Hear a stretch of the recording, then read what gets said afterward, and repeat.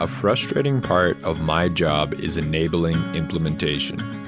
What I mean is, Rural Roots can talk climate solutions are farm solutions until we're blue in the face, but at the end of the day, we're a nonprofit. And we just don't have the money to give to agriculture producers so they can implement on-farm climate solutions. If the public wants climate-friendly agriculture, producers need support. Now that support might not be far off now. I'm Derek Leahy, and in this episode of Rural Roots to Climate Solutions, we're talking about a national campaign calling on the Canadian government to put policies in place to support climate-friendly farming. The campaign's name? Farmers for Climate Solutions. Rural Roots to Climate Solutions, Farmers for Climate Solutions, sounds like the exact same thing, right? Sounds like we just went through a rebranding. Well, they are very similar, as you're going to discover in this episode, but Farmers for Climate Solutions is like Rural Roots, but on steroids. Rural Roots, as probably a lot of you know, provides learning opportunities for Alberta's agriculture producers and the communities they live in to find out how they can benefit from climate solutions. Farmers for Climate Solutions, which actually had its campaign launched today, February 11th, 2020. This is a cross-Canada coalition of groups calling for policies to be either improved or created in the country to support agriculture producers from coast to coast to coast in implementing climate solutions. Not only is this Rural Roots on steroids, it's also Rural Roots with a bit more teeth to it. Rural Roots, we haven't really waded into policy change so far. Although a lot of us do realize that policy change is badly needed. Like I said in the intro, the thing that's bothered me the most with running this project is we haven't really been able to help with implementation. We want producers to use land management practices and adopt farm technology that's good for the farm and good for the climate, but we don't want anybody to go broke doing it. I think Steve Canyon, who's a livestock farmer in Busby, Alberta, he did a really good job of summing all this up in our farmers blog. And if you haven't checked this out yet, you should really check out the article that Trina Moyles and Steve Canyon did together. It's really great. But he does a good job of explaining the current situation for producers who are trying to do right by the land. So this is what Steve said. There's a balance between the environmental side of what I'm doing and the economic side. We have to be able to do both. As I've said for years, I can clean the air and the water and do these wonderful things, but I can also go broke doing it.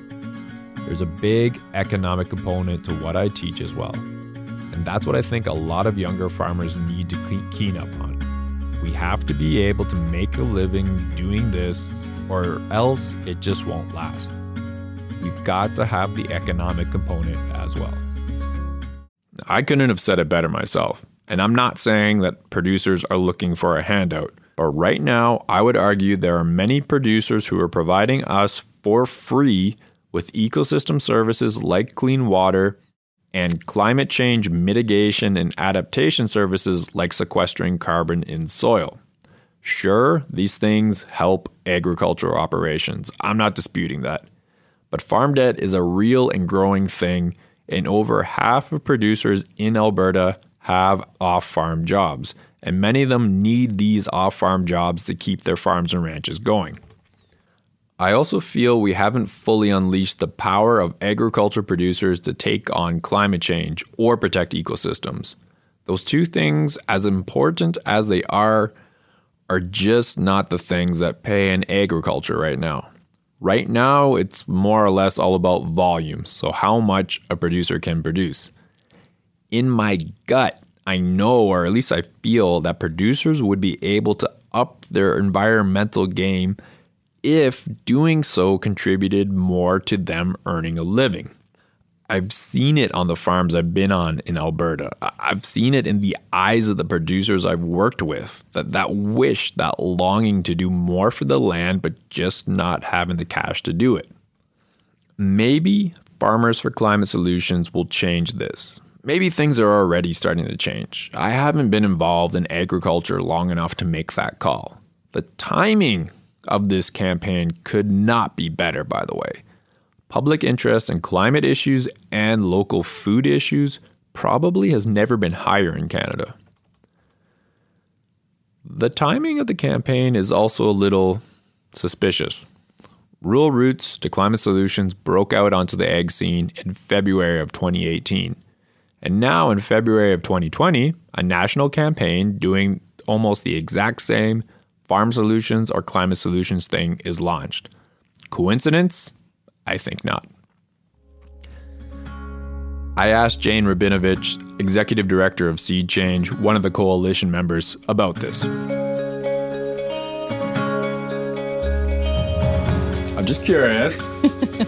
Since I just feel like the idea you guys have, providing information out there for farmers about farm solutions or climate solutions, it sounds a lot like what we're doing. So I'm just curious, will Rural Roots to Climate Solutions be receiving any sort of royalty payments in the future as this campaign evolves? I can't say what the future holds. Okay. One thing, what's that story about, you've got a couple people on an island, or someone has an idea, different people simultaneously kind of having the same idea at the same time because that's just the right thing to think. I'm just not sure that, a case that Rural Roots came up with the idea, then we came along and kind of borrowed from it, would stand up in court. I think it's more, I think it might be more a case of, It so happened that this is an urgent thing to be paying attention to, and a number of us kind of came up with similar ways of framing things around the same time, and it's just so exciting that we're able to collaborate together to move this stuff forward. Such like a great diplomatic answer there. Listen, hopefully they still want us as a coalition partner. I'm just messing around. Rural Roots is really proud to be part of this. There's so many great groups on the roster. Seed Change, National Farmers Union, Farm Folk, City Folk in BC, Ecological Farmers of Ontario Association, ICATEA in Quebec, and Canadian Organic Growers. If I forgot to mention someone, I'm really sorry about that, by the way. I could definitely see this list growing as things move forward. One, it has to, if this campaign is going to be a success. Two, who couldn't get behind the idea of supporting agriculture producers and putting climate solutions into action? It seemed like a bit of a no-brainer to me. All right, let's jump into the rest of my interview with Jane Rabinovich of Seed Change. A couple things about the recording. It took place last December in Ottawa when I was visiting my family out east. At that time, the tentative name of the campaign was Farming Climate Solutions. It went through a bit of a revision since then. So every time you hear us say Farming Climate Solutions, we're talking about Farmers for Climate Solutions. They're the exact same thing. Now, I like the name change. It's a bit more action-oriented, which I think speaks volumes about the type of people producers are. I usually try to tell folks, I've been an organizer in the climate movement, the food security movement, and now I'm an organizer in the agriculture movement. And this is what I've observed about those different movements. The climate movement is just so good and awesome at creating and executing campaigns. The food movement just felt happier to me, which, it makes sense. They get to work with food. Now, the agriculture movement, well, farmers just get shit done. So what exactly is this change that you're trying to seed? The ultimate goal is to affect policy change to achieve climate targets through agriculture. And so we recognize that farmers are on the front lines of climate change. Farmers in Canada are some of the first to feel the impacts of climate change on their farms, on their bottom lines. Farmers are in a very good position to speak to climate impacts and also to speak to innovations that they're practicing on their farm to mitigate climate change, and then also the kinds of supports that they need to both adapt and then also to decrease greenhouse gas emissions from agriculture that contribute to climate change. So the ultimate goal is policy change.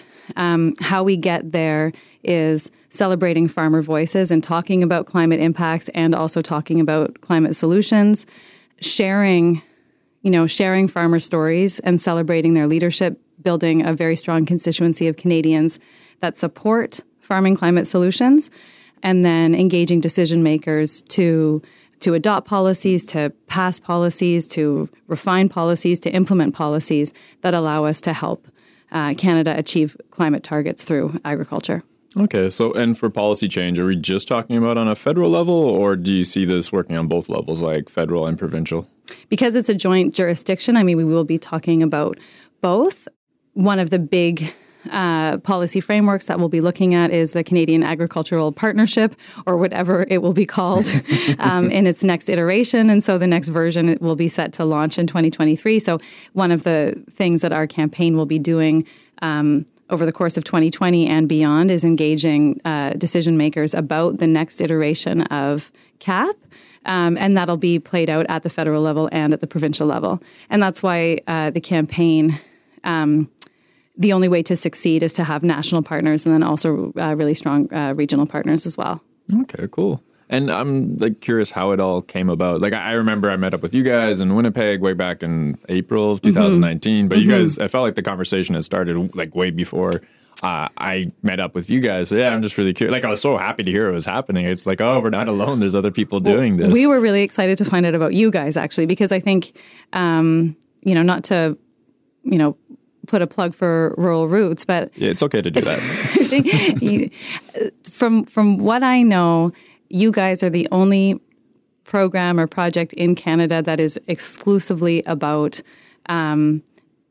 rural communities, farmers talking to each other about these issues, creating that kind of safe space. Like I think, we had these ideas, and then when we came across you guys as an organization that was actually already implementing this kind of thinking, like in community, like on the ground, we were super, super excited. Yeah.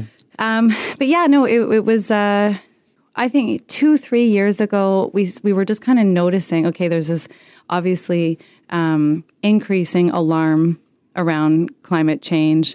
We're noticing the COPs. We're noticing that we have a federal government that's really wanting to, engage on this and provide leadership. And then, as an agricultural organization, we're looking at it and being like, well, where's ag in the conversation, Where are we talking about climate impacts in agriculture? Where are we talking about agriculture's contribution? Where are we talking about opportunities for agriculture to provide solutions? So it was like a real gap. And so that's where we started noticing the gap. And then we started saying, well, again, we work directly with growers. Growers are impacted. Growers are already innovating. They need support. So what can we do about it? And so just talking to more and more people, it's so crazy because we're, sitting here today, it feels like everybody's talking about it now. We've been in conversation with other regional organizations, other national organizations that have been having kind of similar conversations in parallel. So now it feels like the conversation is out there in a relatively big way. But it was a very different situation a year ago. Totally. I don't know if you would kind of observe the same thing. No, I totally agree that all of a sudden, I think maybe just because for the most part people wrote off agriculture, like, no, it's just a climate criminal or cause. It's not so much a climate solution, but then all of a sudden people remember like, oh yeah, we need carbon to grow food. That stuff gets into the ground. And yeah, of course, agriculture does cause some problems. Like I full well admit that. But looking at it as a solution that, I don't know why it took so long, actually. I don't have a good answer myself either. I mean, one of the worst things that we can do is point the finger at farmers for causing, quote unquote, causing climate change. Agriculture is not an inherent, problem. So I think that's one of the dynamics that's being created by right now in some of the discourse. Agriculture doesn't, by definition, have to produce tons of greenhouse gas emissions. Agriculture, by definition, doesn't have to be, it's not inherently a destructive act. And I think that's actually really insulting to producers to, hear language like that when many have been on their land for generations and take their stewardship of the land very, very seriously. So I think it's also it's time now to shift that discourse and to really, again, seize the opportunities that agriculture presents as a source of solutions for climate change. I also wonder sometimes if that finger pointing is also the result that like there's so few of us connected to farms these days. Like I got into farming 5 years ago. I didn't grow up in a farming family, and the stats are kind of crazy. Like last I saw at a presentation back in Alberta was like in the 30s, 1 in 3 people involved in agriculture, and now it's like 1 in 50, and that gap keeps getting bigger and bigger. So I think having that disconnect from the food system probably caused a lot more problems too. Yeah. Yeah, the last I heard is that it's less than 1% of Canadians who farm. Makes sense, yeah. I think that there should be some kind of like mandatory urban-rural exchanges in like elementary school or high school or something like that, because I really like, the urban-rural divide is real. And I don't think it's getting us anywhere in terms of responding collectively to this urgency now that climate change presents. I agree. And I actually get that question sometimes from urban environmentalists, like, how do we bridge the divide? And I don't really have a good answer. The best answer I can give is just show up for stuff. Like there is stuff going on in like rural Ontario, rural Quebec, rural Alberta, other parts of Canada too. And just like being present and actually being interested in their lives and what they're doing, I think is one of the first steps. But I could totally be wrong about that too. Well, I don't think that you can really understand unless you've, participated in some way. So one thing I found very cool, and once again, it's also riffing off our sort of farm solutions or climate solutions, or at least that message that we're putting out there is how with farming climate solutions, you guys are trying to tackle 2 crises at the same time. So you have the farm crisis on one side, so farm debt, farm population's going down, farm income's not the greatest at the moment, but we also have the climate crisis. And I find with a lot of campaigns, and maybe just a lot of things in life, people like dealing with things in isolation, but actually putting 2 together at the same time. I'm just curious why the coalition or the initiative decided, okay, we're going to try and tackle both these things at the same time, as opposed to tackling them separately with 2 separate campaigns. I have a feeling that it's probably similar to why you guys have done that. But anyway, you can speak to that. Correct me if I'm wrong here. But to me, the campaign is about the farmer experience first, and the farmer experience is about, it's about the environment, it's about the weather, it's about climate, it's about what's happening on the farm. And of course, the farm experience is also about their livelihoods. And so I just, would anybody else in any other sector be asked to change their practices for purely, environmental reasons if it meant, a massive change to their livelihood or diminishing livelihood or, exposing their children and grandchildren to risk and insecurity. So I don't see how you could show up and say to a producer, hey, number one, your practices are problematic, and number 2, you need to change them to benefit the rest of us. I just don't. I don't think that's respectful.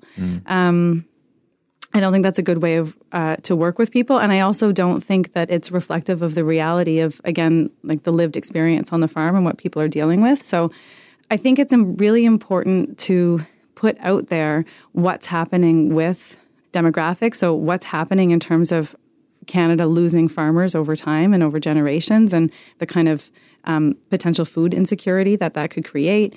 What's happening in terms of farm incomes and farm debt, and like what's going on in our agriculture sector, and then how do the systems that contribute to that experience for farmers, how are those systems the same as the systems that are a huge part of agriculture's contribution to climate change? So when you look at the situation from the kind of farm experience and you look at some of the dynamics, you actually realize that there's a real direct link between, farm debt, or like the farm crisis, as the NFU calls it, and the climate crisis. And that, the only real way to move forward is talking about farm economics at the same time as talking about environmental benefit. No, I totally agree. And like that report that the NFU did, like I almost got through it. I've been reading it on train rides here and there, but it's awesome. And I think it did bring up a good point that like as the farm debt grows, you can actually see emissions growing too from the agricultural sector, just because the costs that they had to give out for chemical inputs like fertilizer and pesticides just kept getting bigger and bigger and bigger. So yeah, I think it's hard to tackle one without looking at the other two. Exactly. The report we're just talking about there is called Tackling the Farm Crisis and the Climate Crisis, a Transformative Strategy for Canadian Farms and Food Systems. It was actually written by an agriculture producer in Saskatchewan. His name's Derek, yeah, it was me. No, Darren Qualman for the National Farmers Union, or the NFU. The NFU, if you're not familiar with them, it's a national organization made up of agriculture producers from across Canada that pushes for things like safeguarding family farms, promoting environmentally safe farming practices, giving female farmers an equal voice in shaping farm policy, working for fair food prices, empowering rural youth, and building healthy, vibrant rural communities. I was fortunate enough to be at the official launch of the report in Winnipeg last November. It was the NFU's annual convention, their 50th anniversary, if I recall. It was a really cool experience for me personally, just because it was the first time since I started with Rural Roots that I witnessed people other than us beating the climate solutions or farm solutions drum. I really felt like I was with my people that day. That report is pretty amazing. I highly recommend reading it if you get a chance. It's about 100 pages. I haven't finished it yet myself, but it's really well researched, and it saved me a lot of Googling. For this episode, I'm just going to refer to the report the whole time, just because there's some great stats in there. Now, as me and Jane were saying, Farmers for Climate Solutions is trying to tackle the farm crisis and the climate crisis at the same time. I think the climate crisis is fairly well understood by this point. I wouldn't say the same thing for the farm crisis, so let's dive into that. As I'm talking about these stats from the report, just try and keep in mind these are stats for Canada, not just Alberta. So producers off-farm jobs contribute more to their overall income than actual farming does. That doesn't mean producers are rolling in cash, because Canadian farm debt has doubled since the year 2000. Overall, nationally, it stands at about $100 billion right now. The number of young farmers has been decreasing, which, again, I think a lot of people know about this already, but the numbers dropped about 68% since 1991. Young farmers, we're talking about people from about the ages about 15 to 35, so not me. The average age of a Canadian farmer is 55 years of age, and most farms don't have succession plans. I think the stat that got to me the most was gross farm revenue versus net income for producers. Gross farm revenue, so the money that a producer pulls in when he or she sells their product. It's never been higher. It's way up in the tens of billions right now. Net farm income, so what a producer takes home after paying for costs like chemical inputs, fuels, etc. This has been dropping like a rock since the 1960s. It's less than $10 billion right now, which sounds like a lot, but you got to keep in mind there's that $100 billion farm debt.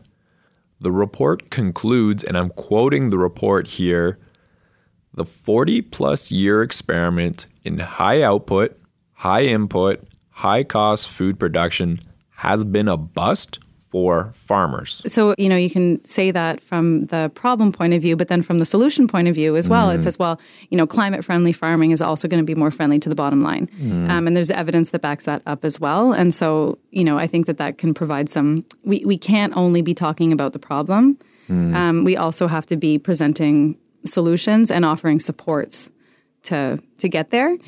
So I think there's a good news story, I guess good news kind of flip side of it.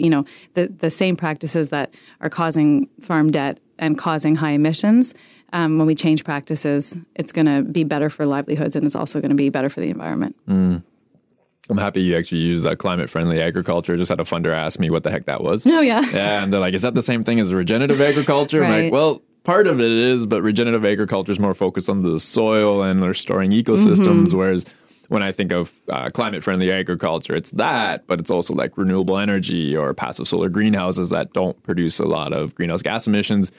in theory, I guess they don't do a heck of a lot for the soil, but like that kind of falls into that overarching thing of climate-friendly agriculture. But I don't know what you call it. I guess I don't want to call it sustainable agriculture just because that word sustainable gets thrown around a lot. But I'm happy to hear somebody else actually say climate-friendly agriculture. Yeah, I think we're all playing around with our terminology right now and trying to figure out what the right words are to describe the. And I think that one of the things that has to be said too is that there's no one solution. There's no silver bullet to this. It's about a suite of practices. It's going to be about a suite of policy solutions as well. And so climate friendly agriculture is not like one specific form of agriculture. It could be a conventional producer who's working to decrease input use, again, to decrease emissions and then also decrease costs. It could be folks transitioning to certified organic, not certified, ecological agriculture, folks who are really excited about regenerative land use. So I think we really have to be thinking about a suite of practices that support, because, the sector is diverse. And so And everybody needs to transition. Wherever you're at, there's stuff to do to help our food system, be resilient in the face of climate change.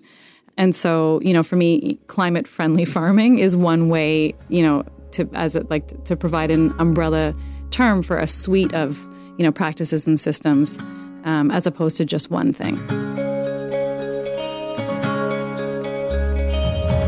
So what is this climate-friendly farming that we're talking about? Because it's not really a defined term at the moment. So I'm going to refer to that NFU report again.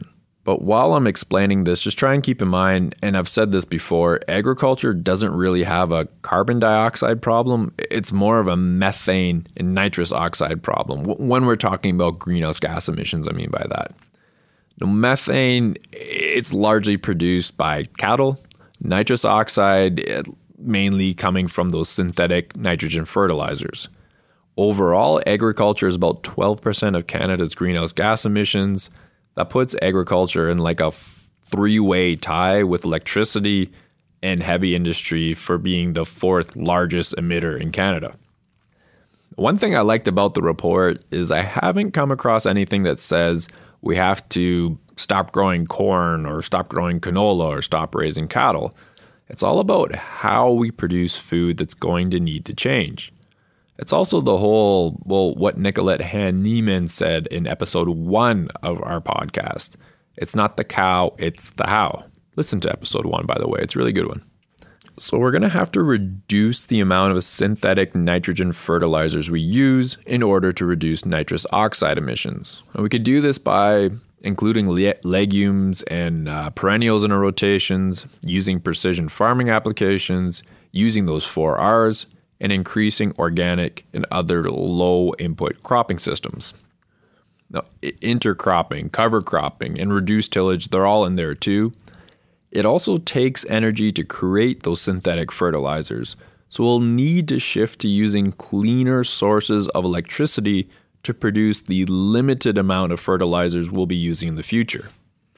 On the livestock front, the cattle front, the whole dealing with methane thing, yep, the report does say we probably have too many cattle and their numbers will likely need to be reduced somewhat, and beef consumption may also have to decrease somewhat. But the report does put an interesting idea out there that through better herd health, improved genetics, and aggressive culling, we can get more beef per cow. I'm assuming addressing food waste fits in here somewhere too. Improving pastures by seeding legumes, adaptive multi-paddock grazing, using manure and things like biodigesters to create energy, and exploring feed additives that reduce methane production are also on the list of possible actions. I know some of this sounds like I'm tiptoeing around the whole methane issue here, that a lot of these actions might only slightly reduce methane, and methane is a huge problem, as is nitrous oxide. But because cattle play an important role in maintaining healthy grassland ecosystems, you got to remember the prairies evolved those big herds of bison moving around and grazing grasslands. The report says if the oil and gas sector reduces its methane emissions, It'll free up some space for methane emissions from cattle. Personally, I'm really curious to find out about the potential for those methane sequestering soil bacteria that Dr. Edward Bork talked about in episode 24 of our podcast. Also a great episode to check out if you get a chance. Now, there are other actions in the report that fall into climate-friendly agriculture, like cranking up energy efficiency on farms, shortening food, livestock, and grain transport distances, electrifying as many things as possible on farms, like tractors, like our heating, and making sure that electricity is coming from renewable energy sources. The potential policy measures the report says Canada could pass to reduce greenhouse gas emissions in agriculture reflect those actions and those practices I mentioned earlier. So I'm not going to go over the whole list. I do want to read my favorite one, though, because I think it sums up what the report is trying to say. This one they call Reimagining Agriculture. So we need to reject current policies focused on maximizing exports and production, maximizing inputs, and minimizing the number of farmers.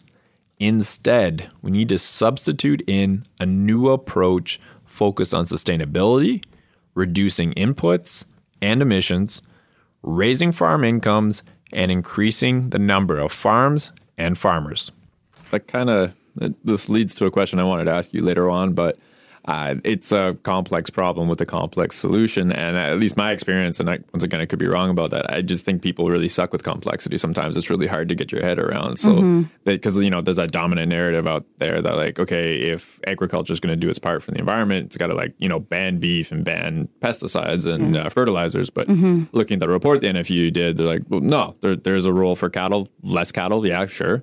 And same thing with chemical inputs. They didn't say a complete ban. It was like, no, we just need to use less of it. I'm just wondering if you're concerned for the longevity or the fate of the campaign, having a complex message right there. Because I'm assuming we need the support of the general public to do this because farmers were like less than 1% of the population. So are you worried at all that there could be some pushback or just the public won't get it? I mean, I think that kind of nuance that you see in the report is because the report was produced by a farmer association, and you wouldn't find a lot of farmer associations making those kinds of black and white assertions. And I think it's just cutting out meat. I don't love to talk about it too much because I know how... You're a vegetarian. Now I remember. That's no, I'm not. No, I'm not. No. Oops, sorry, I eat everything. Cut that part out later. No, it's okay. I mean, I eat when I'm fed. All right.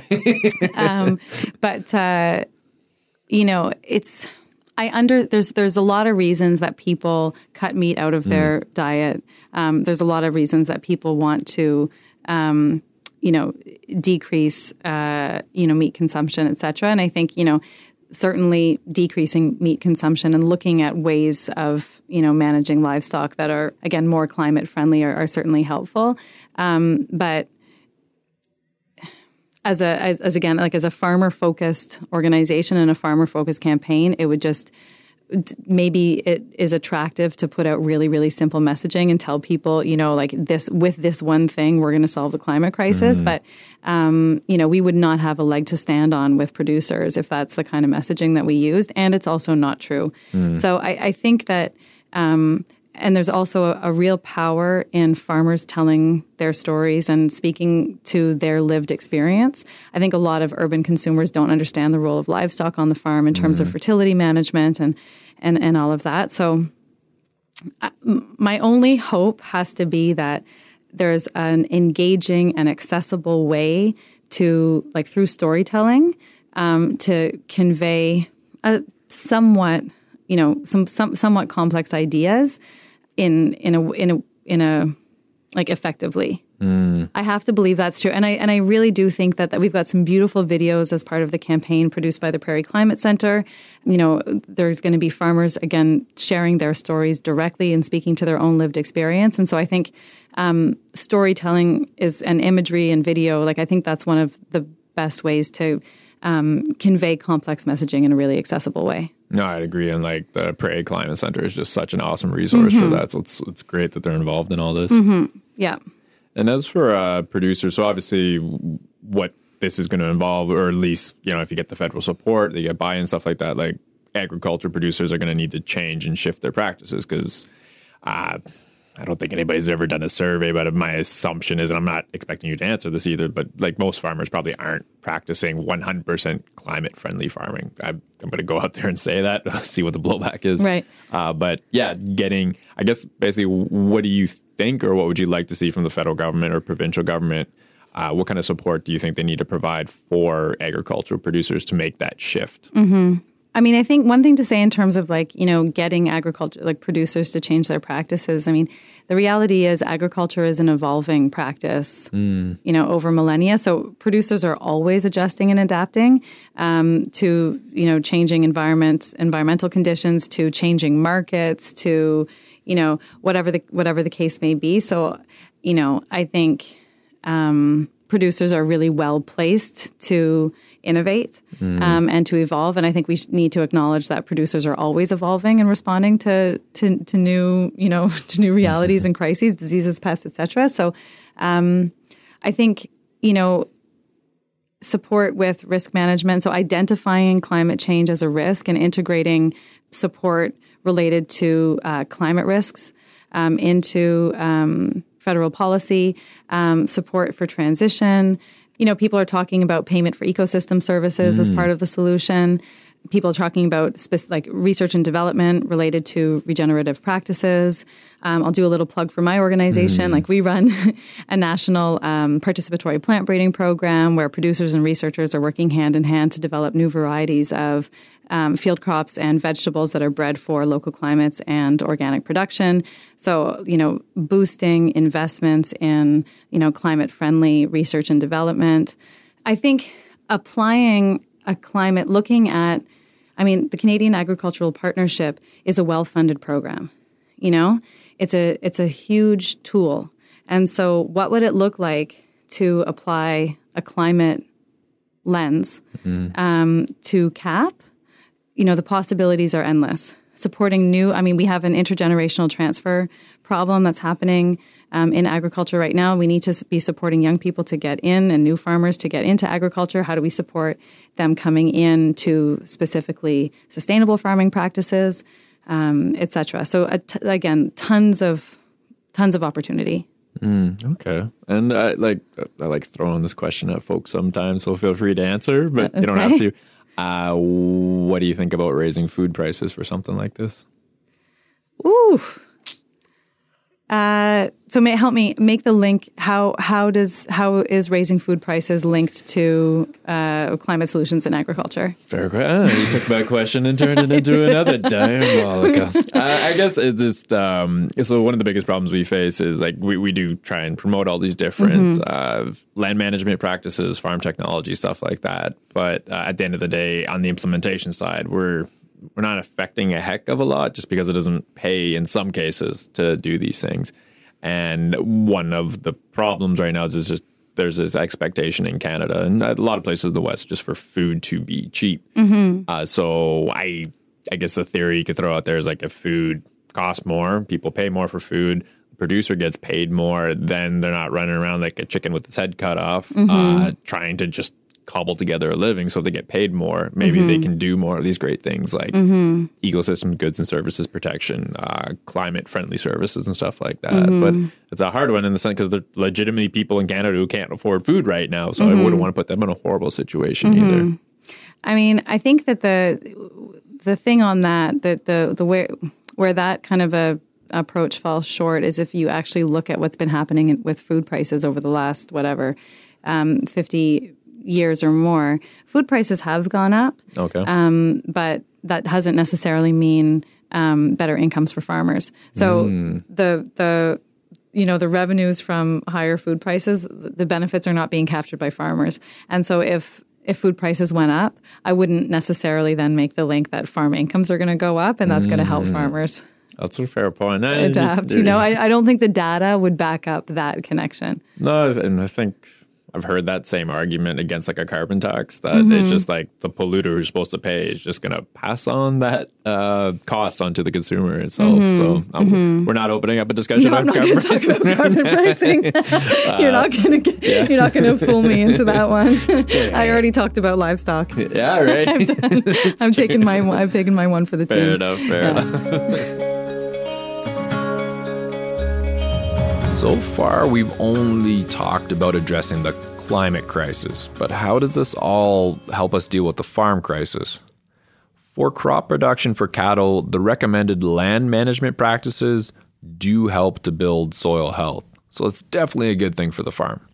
The report also mentions paying producers per acre for taking ecologically sensitive land out of production, like the whole Alice Canada thing. For crop producers, having to spend less money on chemical inputs because they're using less chemical inputs is going to be good for the old bank account. For cattle producers, it's a bit trickier. Getting more beef per animal unit is definitely a good thing. But the report actually says we have to, and I'm quoting the report here, restructure the cattle sector so that fewer animals support more farms and higher incomes. And one thing, and we were talking about this briefly just before we started recording, was this whole thing with natural climate solutions. I've been like loosely doing climate work for about a decade. Definitely do not remember hearing about that 10 years ago. I don't even remember hearing about that last year, but all of a sudden I'm hearing more and more about natural climate solutions. So I'm just curious, like, do you know what's changed or why this is becoming something popular, or any theories? Yeah, I mean, I have observed the same thing as you. So natural climate solutions or nature-based climate solutions. I think that there was a big envelope of funding that was announced by the feds for, nature-based climate solutions. So I couldn't define it for you. And I also don't know how it applies to agriculture. And so that's something I think that you and I both have a duty. I think what this conversation reveals is that we don't know enough. Yeah, true. And we should be looking into it, because there are certainly the other thing that I'm observing, I would say not even over the last year, like over the last 6 months, but then even accelerating over the last 2 months to a few weeks, is the increased participation of environmental groups in conversations about agriculture and climate. And I'm curious to see where that goes. I mean, you're an interesting profile because you come from you've done a lot of climate work, and then and you're bringing that to bear in farming. I don't know if traditional environmental campaigns approaches are going to be effective in farming climate solutions and finding climate solutions in agriculture. Like, I'm just kind of curious about that. So I'm observing it. I'm kind of like watching it. So I'm interested in again seeing the link between natural climate solutions and agriculture. Can producers benefit from some of the resources that have been set aside? So are we talking about, nature-based solutions on agricultural land? Like, I don't know. Okay, fair enough. And the other thing, so I'm interested to see that kind of link, and I'm also interested to see how it plays out over time, this kind of increasing interest among environmental groups in agriculture. Yeah, it's interesting because, I don't know, when I think about sitting, I've always had this dream. Okay. That I wanted to sit down some vegans, sit down some cowboys, and say, okay, you guys actually both really care about nature and the land. Could you guys just sort it out? I would not want to be the facilitator in that situation because I don't know how to navigate that. And then when I think about environmental groups getting into more the ag space, it's almost the same thing right there. It's just that they're two groups that, unfortunately, I feel like have been butting heads, and maybe that's a huge generalization. But I feel like they haven't always been on the same page for a while, and now they kind of have to sit at the table and sort it out. And I don't know how you do that. I think to be effective in achieving environmental outcomes in agriculture, you need to be truly caring about the well-being of farmers and farming communities. And I think if you don't demonstrate a true interest in that, your approach is not going to be effective. So I don't think you can come to the table advocating for purely environmental outcomes. I think you have to be looking at the intersection between what's good for the planet and also what's good for farmers. And I'm just also curious, like I know there's a number of organizations involved in the coalition, so they probably know what their roles are. I'm just curious for like the average Canadian or even the average farmer, like how do you support something like this? Or how could you envision people supporting something like this? Once again, I realize it's early days, so it's really hard to say how that would look. I'm just curious what your thoughts are. So, I mean, as you've said, the Farming Climate Solutions, group has started off as a group of 3-4 organizations, but as you've been part of these long email threads, the numbers are exactly. The numbers are growing, and it's going to be, I think, another key to success, as you say, is going to be having to have really clear calls to action for farmers. So that's share your story. Tell us how you're being impacted. Tell us what you're doing about it. Tell us the kind of supports that you need. Having really strong, farmer ambassadors who are prepared to speak about this, because as you know in your experience, it can be uncomfortable. And so, call to action to farmers to share their stories and to participate. In the early days, that's going to be really helpful. We want to see images. We want to hear quotes. We want to hear stories. All of that stuff.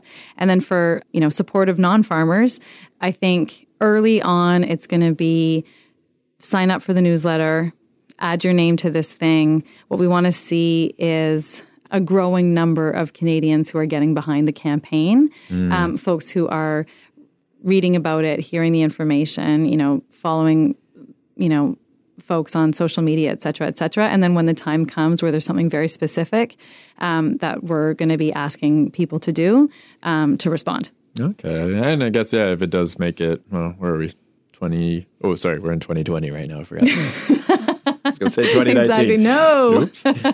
So the next federal election, which would be in like 3 years, then I guess that's even an opportunity too for the non-farming and farming population to say to those candidates, like, hey, this is a thing. You should really either get behind this or change your mind about it, one or the other. Yeah, absolutely. I think, the conventional kind of thinking around this particular election was, people going into this election were wondering, how much is climate going to play? And I think, the analysis following the election was that it played quite a bit. And that, this was the last election where it would even be a question that climate change was like, a quote unquote election issue. So it's going to be on the agenda now moving forward for the foreseeable future. And I think Canadians are going to be looking to the federal government and all parties to be presenting their vision for how Canada's going to respond. What we haven't seen, absent in any party's platform, was a vision for agriculture and climate.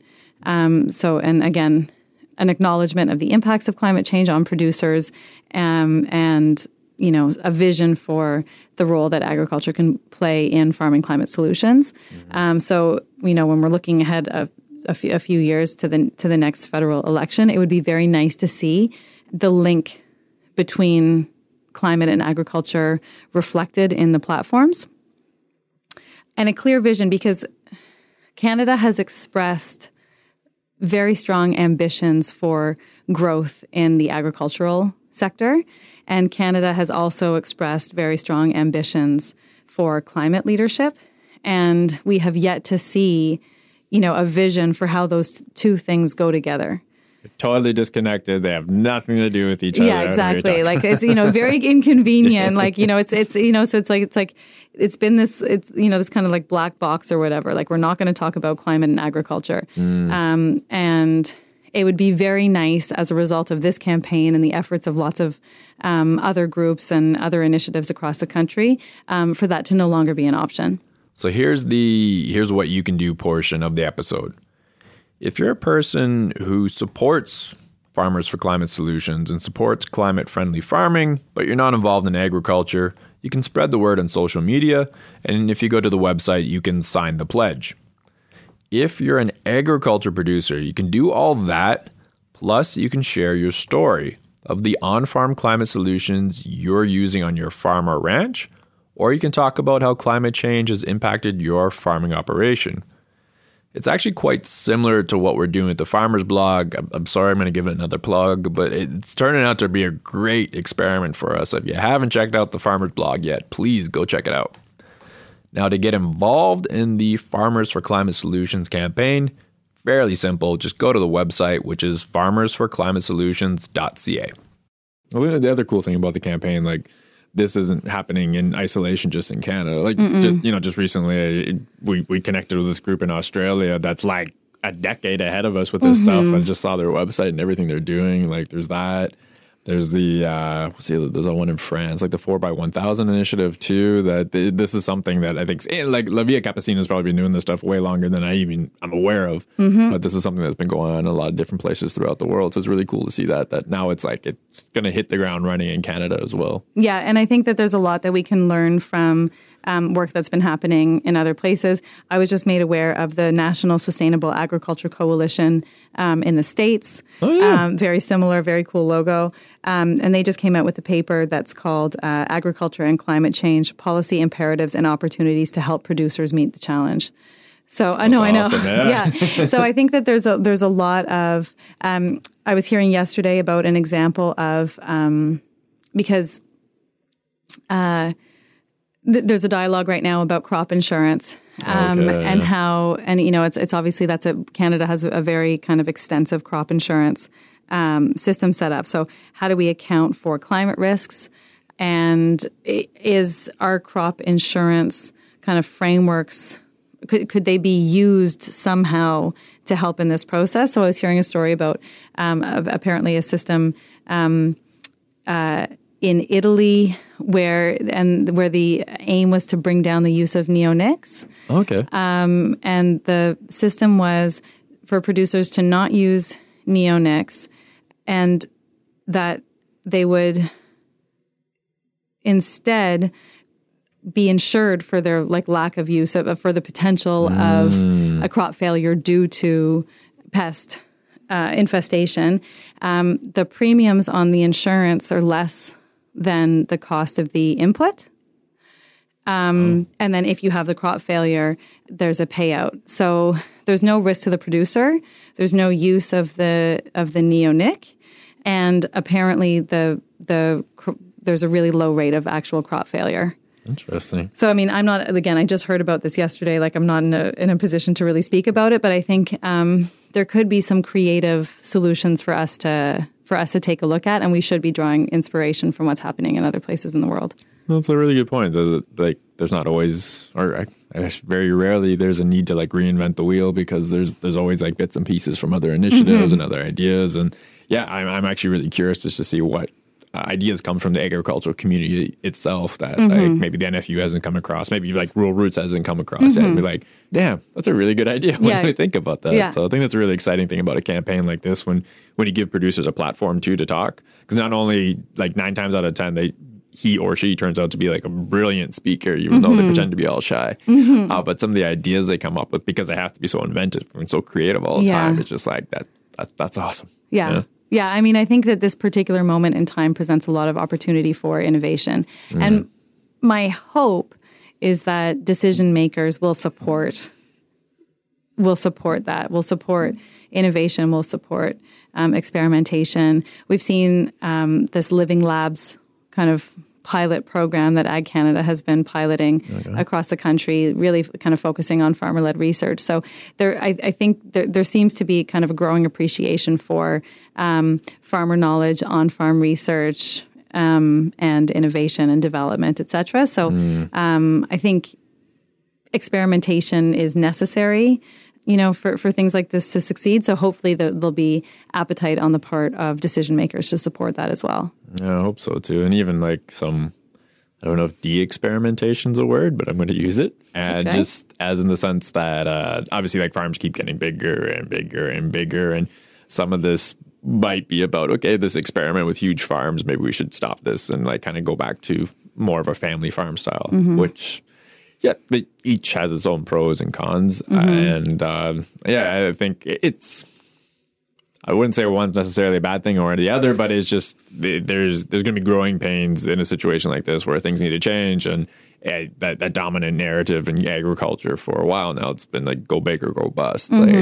Even though the general public has this idealized vision of the family farm and it's diverse, unfortunately very rarely the reality of agriculture in Canada right now. But some of these climate solutions we need to implement in agriculture actually mean trying to get back to something close to that. Like, I don't think we have to go back to the way things were like in the 20s. I have no idea exactly how they were to begin with. But there is some of that, I guess, de-experimentation that we do need to kind of shrink things a little bit in some cases. But yeah, I mean, I think that's a tough proposition probably for a producer. But, you know, and I think that there are folks who would say we run a family farm on a very large acreage and we're responsible stewards of the land. Yeah. So I think, I mean, what I've seen, again, this is sometimes where you get the rural urban divide where I think sometimes like city folks, it's like will speak in a way that's like big is necessarily bad. And I think that, you know, sometimes, and then you'll have producers who are saying, well, you know, you can have good practices and bad practices at all scales of production. You know what I mean? Yeah. So I think really what we want to see is support to implement good practice at all types of production and all scales of production. Okay. You know, at a really large acreage, you know, that presents a lot of opportunity to implement good practices and have, you know, really big impacts. Things like intercropping or things like whatever, just, you know, different kinds of practices. So I think again, that's a place where, you know, we have to be careful with the language that we use and also offer supports for, again, producers at all scales and all, you know, types of production. And then I think, you know, in terms of what do you do when you have a really, really big farm and, you know, and you're going to retire and, you know, like, I think it's always, it's easier to go bigger than go smaller, right? Totally.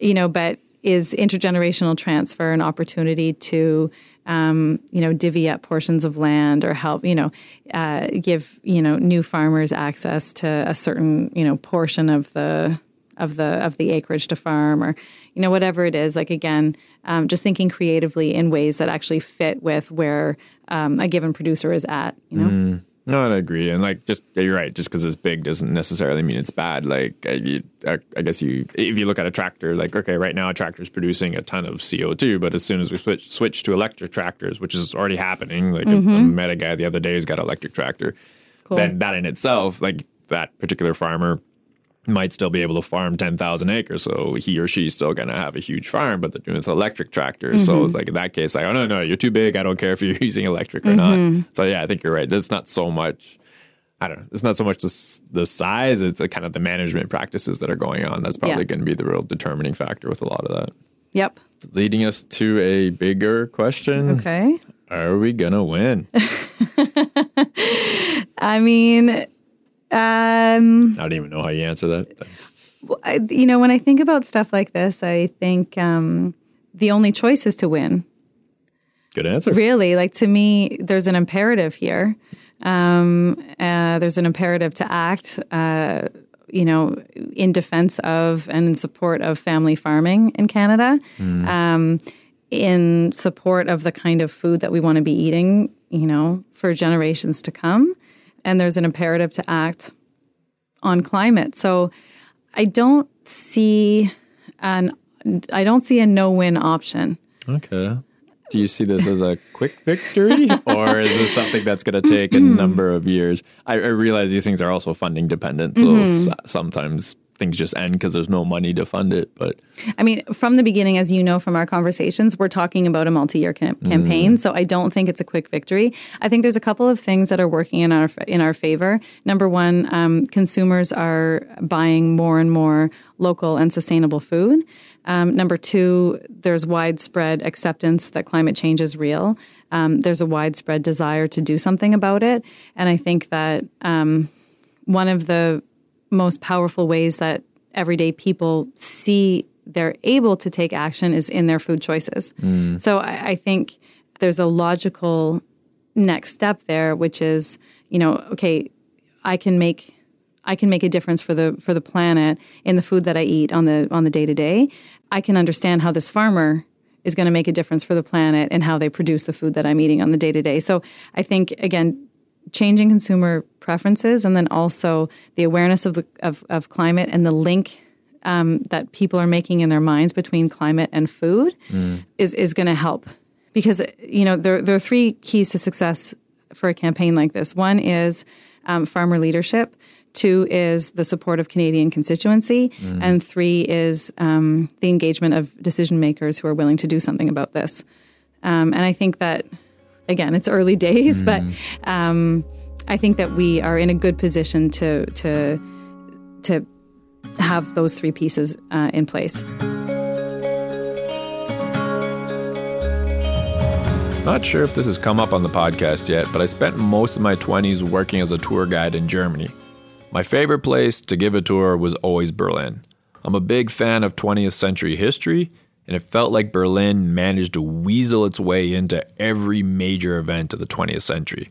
I was like a kid in a candy store there. A lot of those events were major turning points in history. Think of the fall of the Berlin Wall, for example.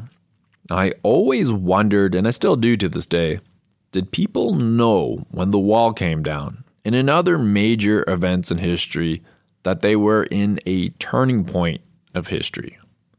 It's fairly easy to identify something as a turning point decades after it happens, but how do you know in that very moment you're in that you're living through a turning point, a moment that changes everything?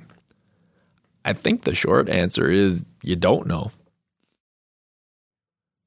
I know I can be overly optimistic, and I'm definitely an overthinker, but I can't help wondering that years from now, or decades from now, will we talk about today, February 11th of 2020, as a turning point in Canadian agriculture, the day we started empowering agriculture producers to implement climate solutions that are good for the farm, good for our communities, and good for the land and everything that shares that land with us.